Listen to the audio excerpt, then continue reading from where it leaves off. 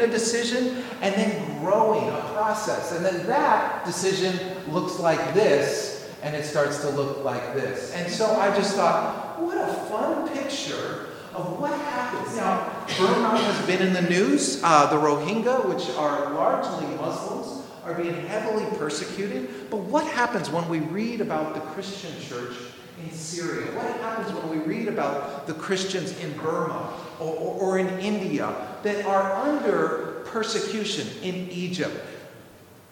Does that affect us? And I would say we are called to pray for the persecuted church. We're called to pray for government leaders. We're called in some way to participate. So, Pastor Boy, would you just come up here for a minute and join me? And would you just share? This is Pastor Boy. He's come a long way. He wins the Geography Award tonight. And so we're very happy to have you here.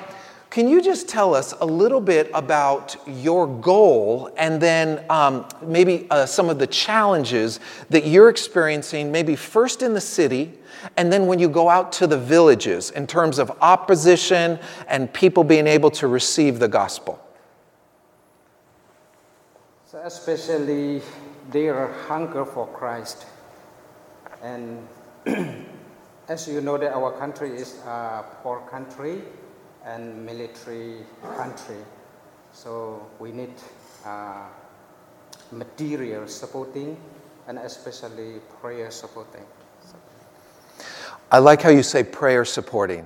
See, because in America, we like to get our education and we like to go to our families and we like to build up a whole lot of people we know so that we don't have to depend on God. But you start with prayer. Sure. So here, the children, so we train with, how can I say that, with the Word of God. Uh-huh. Yeah. Through Bible study? Yes, Bible study and to grow up in education. Yes. Okay. So are you offering literacy as well? The ability to read? Yes. Okay. So now they become a little bit to read the Bible. So you have a church that's meeting in your home. And your home is a very small home in the capital city of Yangon. Yes. And how big would you say your home is right now? Every Sunday, my home is not so big, but 30 and 50 long feet. Yeah. So we gathering there to worship God. So every Sunday we worship God with 20 over people. Okay. Yes. It's a one-room home, probably about the size of this center section of chairs. And they gather and they have maybe 20 to 30 people come and they have intense times of prayer and worship and teaching. And I asked him the question about growing his church, and he says, well, he owns the land and he'd like to kind of flatten out the home and build a hall, because you can't actually go to a strip mall or you can't go to a school and have church. That's not part of the deal. But if you have your own space, you can have kind of a family reunion. You can have kind of your own home gathering. So he'd like to build a hall and then have an upper room or an apartment on top. We like to call it the upper room because Jesus had an upper room. And so he has this big plan to have a growing church and to do a building project. Now, we have embraced a model that says we don't want to just grow a church based on more and more overhead. And so we've kind of like stayed away from the idea of having to do a building project or anything like that. But I said, what does it take to flatten your home, build a home maybe 50 by 30 so you can have growing? And he says, about $3,000, $3,200. Oh, so you can do a lot with a little. And so I appreciate the work that God's doing in him. Now I said, tell me what you do for work. He says, I have no job. My job is to be the pastor, and pastors don't get paid. But he has people throughout the country in the U.S. who have jobs, and he has a couple of siblings that send him money, and so this is how the gospel gets spread. So in all of our concerns over how is God going to take care of me, and we read that passage, God cares more about the hairs on your head and the birds of the field, and they don't worry. And I thought, this is what the gospel looks like when we choose to walk in faith. And when one person says yes, so do a bunch more. We just want to take a moment to pray over him. Chip, would you just come forward as one of our kind of our board members, and would you just say a word of prayer over him as he continues kind of the work of the gospel in Burma? And let's just agree together as we go to the Lord. Holy Father, we're grateful for... Yes, Lord. We thank you to Jesus. We thank you for your work. We thank you for your word. We thank you for your living. We thank you that you have just come and you have come. Be able to use this as a...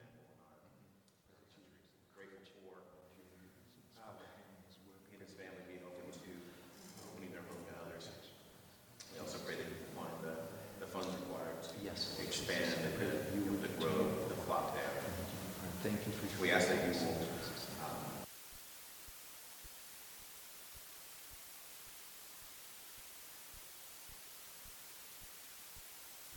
Well, one of the things we want to pray about doing as we get more involved is figure out what is our participation. I've said from the beginning I never wanted to have a missions department because I didn't want to rob each and every one of you of being a missionary.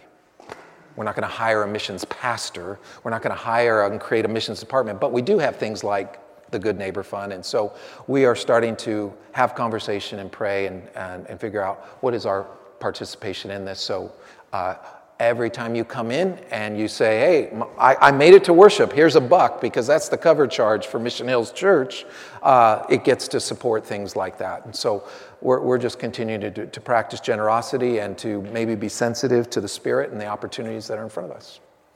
I want to start a new series tonight that I'm kind of excited about because it has a lot of significance for what I think is central to Christian faith. And I want to start a series called Promises, which is really about God's covenant love. And before I get there, I want to tell you a story. One of the favorite parables that Dallas Willard used to tell. And it was a story that he would tell about in Florida, they have dog races. Has anyone ever been to a dog race? The dog races, I've only seen them on TV, but they put a mechanical rabbit out in front that's hooked to the inside of the rail. And so when the gun goes off and the racing dogs are released, they don't just run because of competitive spirit. They're not thinking, I'm trying to beat. What they have to do is sort of keep something in front of them for them to chase. And so the rabbit always stays out in front. And so it might look something like this. Now, this is a picture of dogs that are muzzled. But what Dallas Willard tells the story is that one time there was a race without muzzled dogs, and they caught the rabbit. The reason they caught the rabbit was because the electrical rabbit contraption broke. And so here's all of these dogs who have achieved the goal that's never been achieved. They caught the rabbit. And here's the thing that happened. They didn't know what to do. They start biting each other. They're yelping. They're barking. It was literally a dog pile right in the middle of the track. It was pandemonium. It was chaos. And Dallas Willard asks the question, I wonder if we are chasing rabbits that are so attainable that we attain them and then we don't know what to do with it. It's that underwhelming experience because we set this rabbit-sized goal and we go, got it. Maybe it was a title in our life. I want to be married. I want to be executive. I want to, whatever. But we aspire to titles only to get titles and get underwhelmed by it. It's the rabbit we bite into and go, is that all there is? It's sort of like sinking your teeth, being really hungry, right into cotton candy. And you're like, still hungry. Maybe we, kind of have these other type of rabbits that we're always chasing, whether it be career goals or whether it be relational goals or whether it be sort of life goals.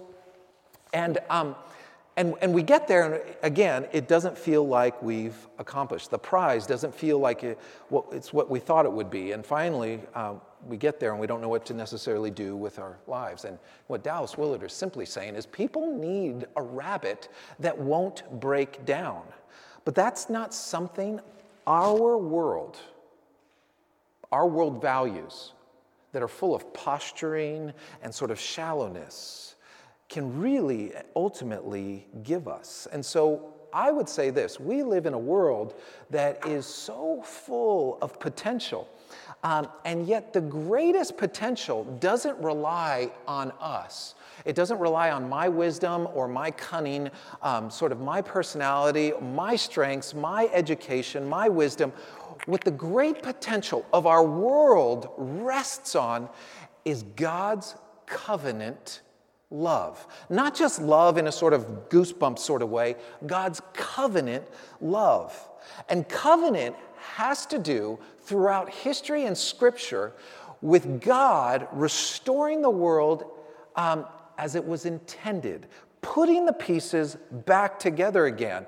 And so God creates in the Genesis account of Genesis 1 and 2 nothing but goodness. And God creates this goodness, and then He creates us to bring about more goodness and to help bring out the potential of all of it. So we're created for things like peace and justice. We're created to contribute to the goodness through hope and mercy. And we're created to bring generosity and community. And so we are God's instruments to raise and reach the potential of God's covenant love. That is huge. And God's covenant love is supposed to be humanity's great unifier. It's supposed to be the thing that actually brings us together. God's covenant love is supposed to be the thing that actually diffuses our differences and actually brings us together. And why this is so important is God outlines at least 5 explicit covenants in Scripture. 4 of them come in the Old Testament. We have it with Noah, which we want to talk about tonight. We have it then with Moses and the Israelites with that Mount Sinai encounter. We have it with Abraham and then King David. And then ultimately we get this new covenant inaugurated in the life of Christ. And so I want to spend time exploring these covenants because this is the backbone of all of Scripture. And once we understand God's covenant love, and while we can enter into this partnership, then we can understand our purpose, our significance, our meaning. We can then start to define what battles we should be fighting and what rabbits we should be chasing. Because we're going to chase rabbits. That's what we do. Now, here's the thing. When you talk about covenant, it's supposed to be, every covenant that God established has this sort of stipulation or command. God commands something, and with that, He's asked for promises to be made. So we have this vague idea of what it means to be in covenant relationship. And so what that does is it forms a partnership between us and God. The problem is that we don't actually like to be partners with God. We don't actually like to trust God. That doesn't feel natural to me. It feels more natural to trust me. Even though I don't always trust myself, I have a hard time trusting God. And humans, all of us, have the hardest time partnering with God, which is why we're stuck in a world of violence, stuck in a world of greed, stuck in a world of corruption. We're stuck in a world with all sorts of division. But we're called to partnership. We're called to this covenant love because it sort of satisfies. So what I want to do is look at these really defining covenants over the next few weeks. Now, most people are really familiar with the story of Noah. There's a lot of water involved. There's a big storm involved. And we grow up hearing the story of Noah. But I want to talk about it in light of this covenant that is redemptive, because we, if we're honest, can really look at the flood and go, God was really angry and full of wrath. When in fact, God was really brokenhearted and had a lot of misgivings about a creation that was self-destructing. So how could a good parent watch their kid self-destruct. How could a good God simply stand idly by while the whole of creation was so fraught with wickedness that it was self-destructing? God had to intervene. Now, let me give you a quick summary of where we're at. Maybe some of you remember this, but we're talking about just a few chapters into the whole of the Bible. Genesis 1 and 2 and 3, we have the garden and the creation story, and then all of a sudden this interruption of sin. And all of a sudden, instead of having this divine intimacy, this I'm naked and unashamed, we learn shame, we learn fear, we learn regret. In 3 short chapters, Genesis 4 comes along and we have sibling rivalry. We have family drama at the outset because Cain takes his brother out into the field because he's mildly jealous and he kills him.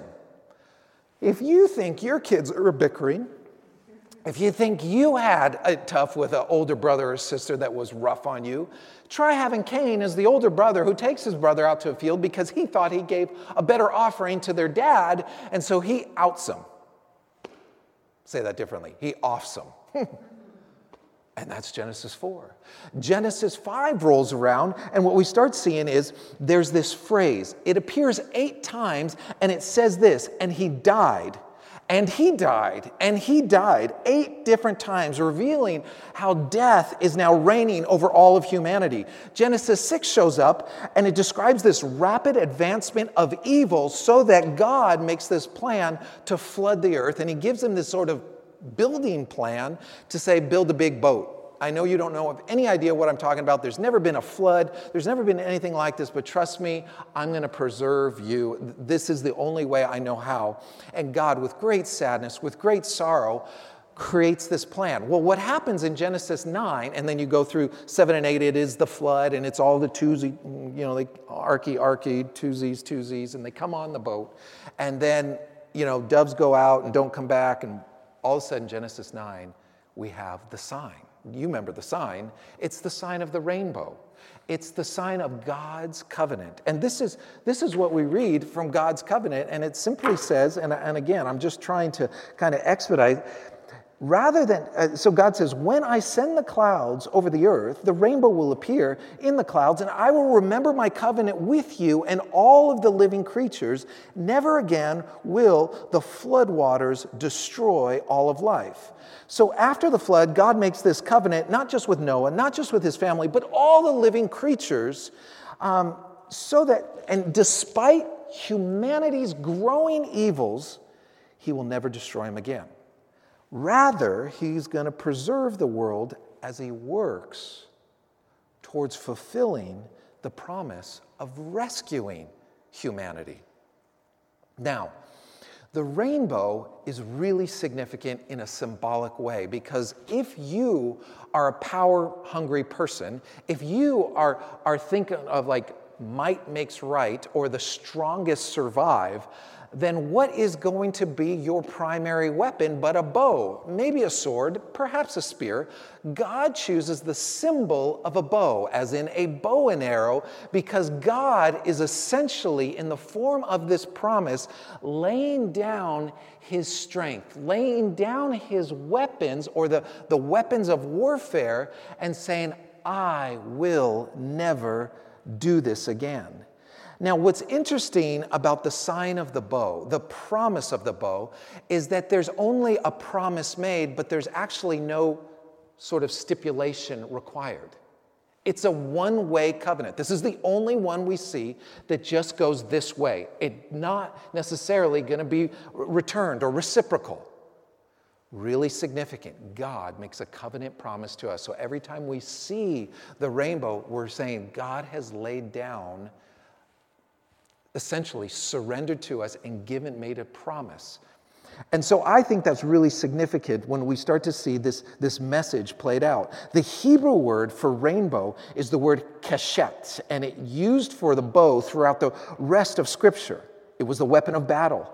This sign says that God laid down his weapon, and he promised to not repeat the judgment of the flood, even if humanity never changed. I wish we would. I wish I would. But yet God remains faithful. people become so precious to God that he commits to finding an answer to the problem of sin other than the obvious one of universal judgment. Praise God. Praise God because he gives us a choice. Praise God because he looks at us individually and doesn't say, can't you be like all the rest of the good ones? But God is continually trying to court a people unto himself through covenant that would then begin to reach all of humanity. So the covenant with Noah is the most basic one of all. It's a promise to find a way to redeem humanity from evil rather than just judge it for its sin. The reason I wanted to bring this up, and maybe I can illustrate it this way, that's a story we're mostly familiar with. That's a story that maybe we even wrestle with. But it's pretty important when we start to understand that the potential of this world is rooted in God's covenant love. How many of you are familiar with Westboro Baptist Church? Anyone? They are a really kind of ultra-antagonistic, very hellfire and brimstone church that is the ones that get all the publicity in America for protesting, for holding up signs, and for picketing. They're the ones that show up and, in the name of God, say really terrible things, condemn people to hell, say all of the awful things that if you are a Christian, you go, oh gosh, that just made my job harder. Oh my gosh, don't lump me in with those people. And so this is Westboro Baptist Church. They have a whole mission to make a kind of national presence, whether it be, name the social issue, even if it's war. They've been known to protest at veterans' memorial services. So it's not a group, but they are just bound and determined to speak God's truth as best they understand it and to be as courageous as possible in the name of God with high conviction because the truth hurts and you need to hear it. And this week I saw, I don't know how many of you caught this, but they, and some of you have a relationship with Riverbend Church, they decided to descend on Riverbend to picket Riverbend Church this morning. And so Riverbend Church has been outed as this, and they had this way of describing their ministry basis was this lame, soft-spoken, they had some really weird language about basically lukewarm Christianity. These people who have no conviction but just make it tolerant and permissive. So Riverbend somehow got on their radar and got picketed this morning. And so my son sees this on Instagram, and so he says, did you know about this? And I said, yeah, actually, I'd heard about it, and Dave Haney had written a post this week, and so I had kind of just become vaguely familiar with it.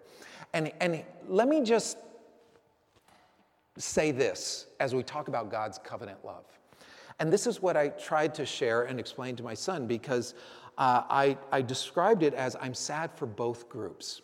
Because this won't actually help or heal anyone. It won't actually move anyone further along. In fact, both sides, and I hate to make it an either or, but both sides will become more emboldened and actually more antagonistic towards the other side. There's no solution. And God's covenant love always works towards restoration, towards healing. So when we start from a position of blame and accusation, we're always starting with the defense mode.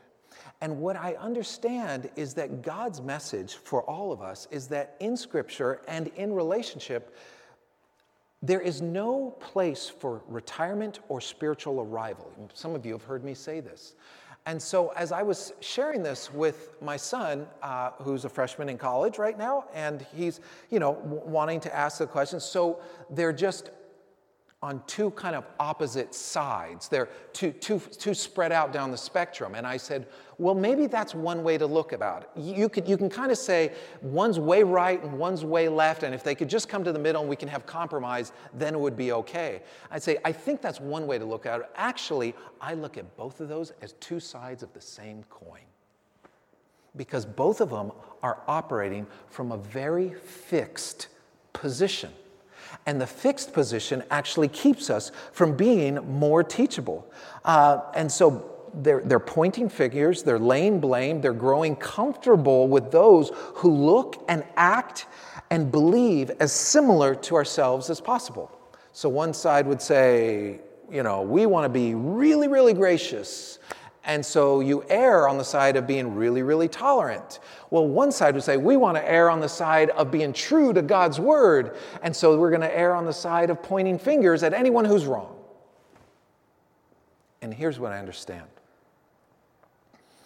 When you talk about the difference between grace and truth, Scripture always joins grace and truth. Because what happens is if you get truth without grace, you get rigid legalism.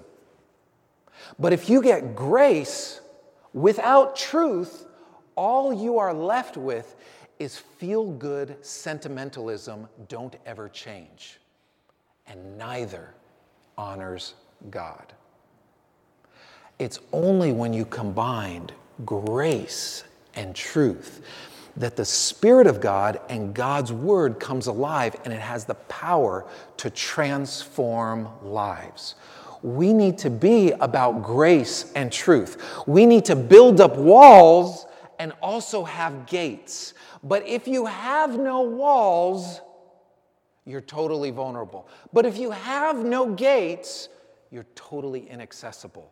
And so when we start to see God's covenant love, what we see is that when covenant happens, this partnership with God happens, what we see happening is that there is an exchange. There's a commitment with a promise. There's truth with grace. And that's what covenant really is all about. It's how we learn to partner with God. And without being in partnership or in covenant with God, I think we end up chasing rabbits, only to catch one and not know what to do with once we catch it. So what kind of rabbits should we be chasing? When I was reading the story about that I began with, that Dallas Willard made a few observations. He was talking about chasing rabbits at the dog track, and he was talking about what kind of rabbits should we be chasing lest we catch one and feel underwhelmed with what. Because oftentimes we found a Christianity that feels underwhelming. We found a kind of untransformational, unlife-changing faith, and we're going, I thought it would be more impactful. I thought it would make a bigger difference. And this is what he would say, and I'm reading here. First, it has to be tied to something that transcends the individual's life. We should devote the rest of our lives to doing the things we know to be good and profitable for humanity, and that means especially for human beings who live around us. We should devote our lives to advancing their well-being. In some cases, and this is my own parenthetical thought, this means showing grace, and at other times it means showing truth. But his type of significance and success will require surrender. I don't think that you can really manage surrender within the parameters of success. You have to give up. You have to surrender to the other good before it can achieve the kind of significance that you're talking about. See, I think the reason we need to pursue Jesus is because Jesus, what we'll see, is the only faithful covenant partner. The reason God kept making covenants is because we kept breaking them. Ultimately sending someone who could fulfill, and we'll talk about how Jesus fulfilled all 4 of the Old Testament covenants and was able to become the only faithful partner. And so it's the only partner that allows us to rise above the mess and live with hope. And humanity's vulnerability and brokenness isn't the final word. But God became human so that we could have this covenant partner. And through Jesus, we have a way that's opened up to us to have this renewed partnership with God. And the beauty is when you get to the end of the book, when you get to Revelation and you start to see what it looks like a new humanity. And so you get to the end of the book and the story ends about a renewed humanity, a new heaven and a new earth. And so the Bible ends and it's actually a beginning. This is what was intended for covenant relationship, that we can begin again, but we can actually walk in faith and obedience into this living relationship with God. All of these Old Testament covenants only point us to the only faithful covenant partner that we can ever have, and he invites us to walk in grace and truth because that's the power to change lives. So can we pray about that together? Our Father in heaven, I'm aware that we've all been on the receiving end of truth hurting. We've all been on the receiving end of maybe not feeling the conviction of your Holy Spirit. And so I pray that you would stir in our minds and in our hearts a kind of healing truth, a kind of drawing unto yourself. I pray that you would speak to us about our partnership with you in Christ.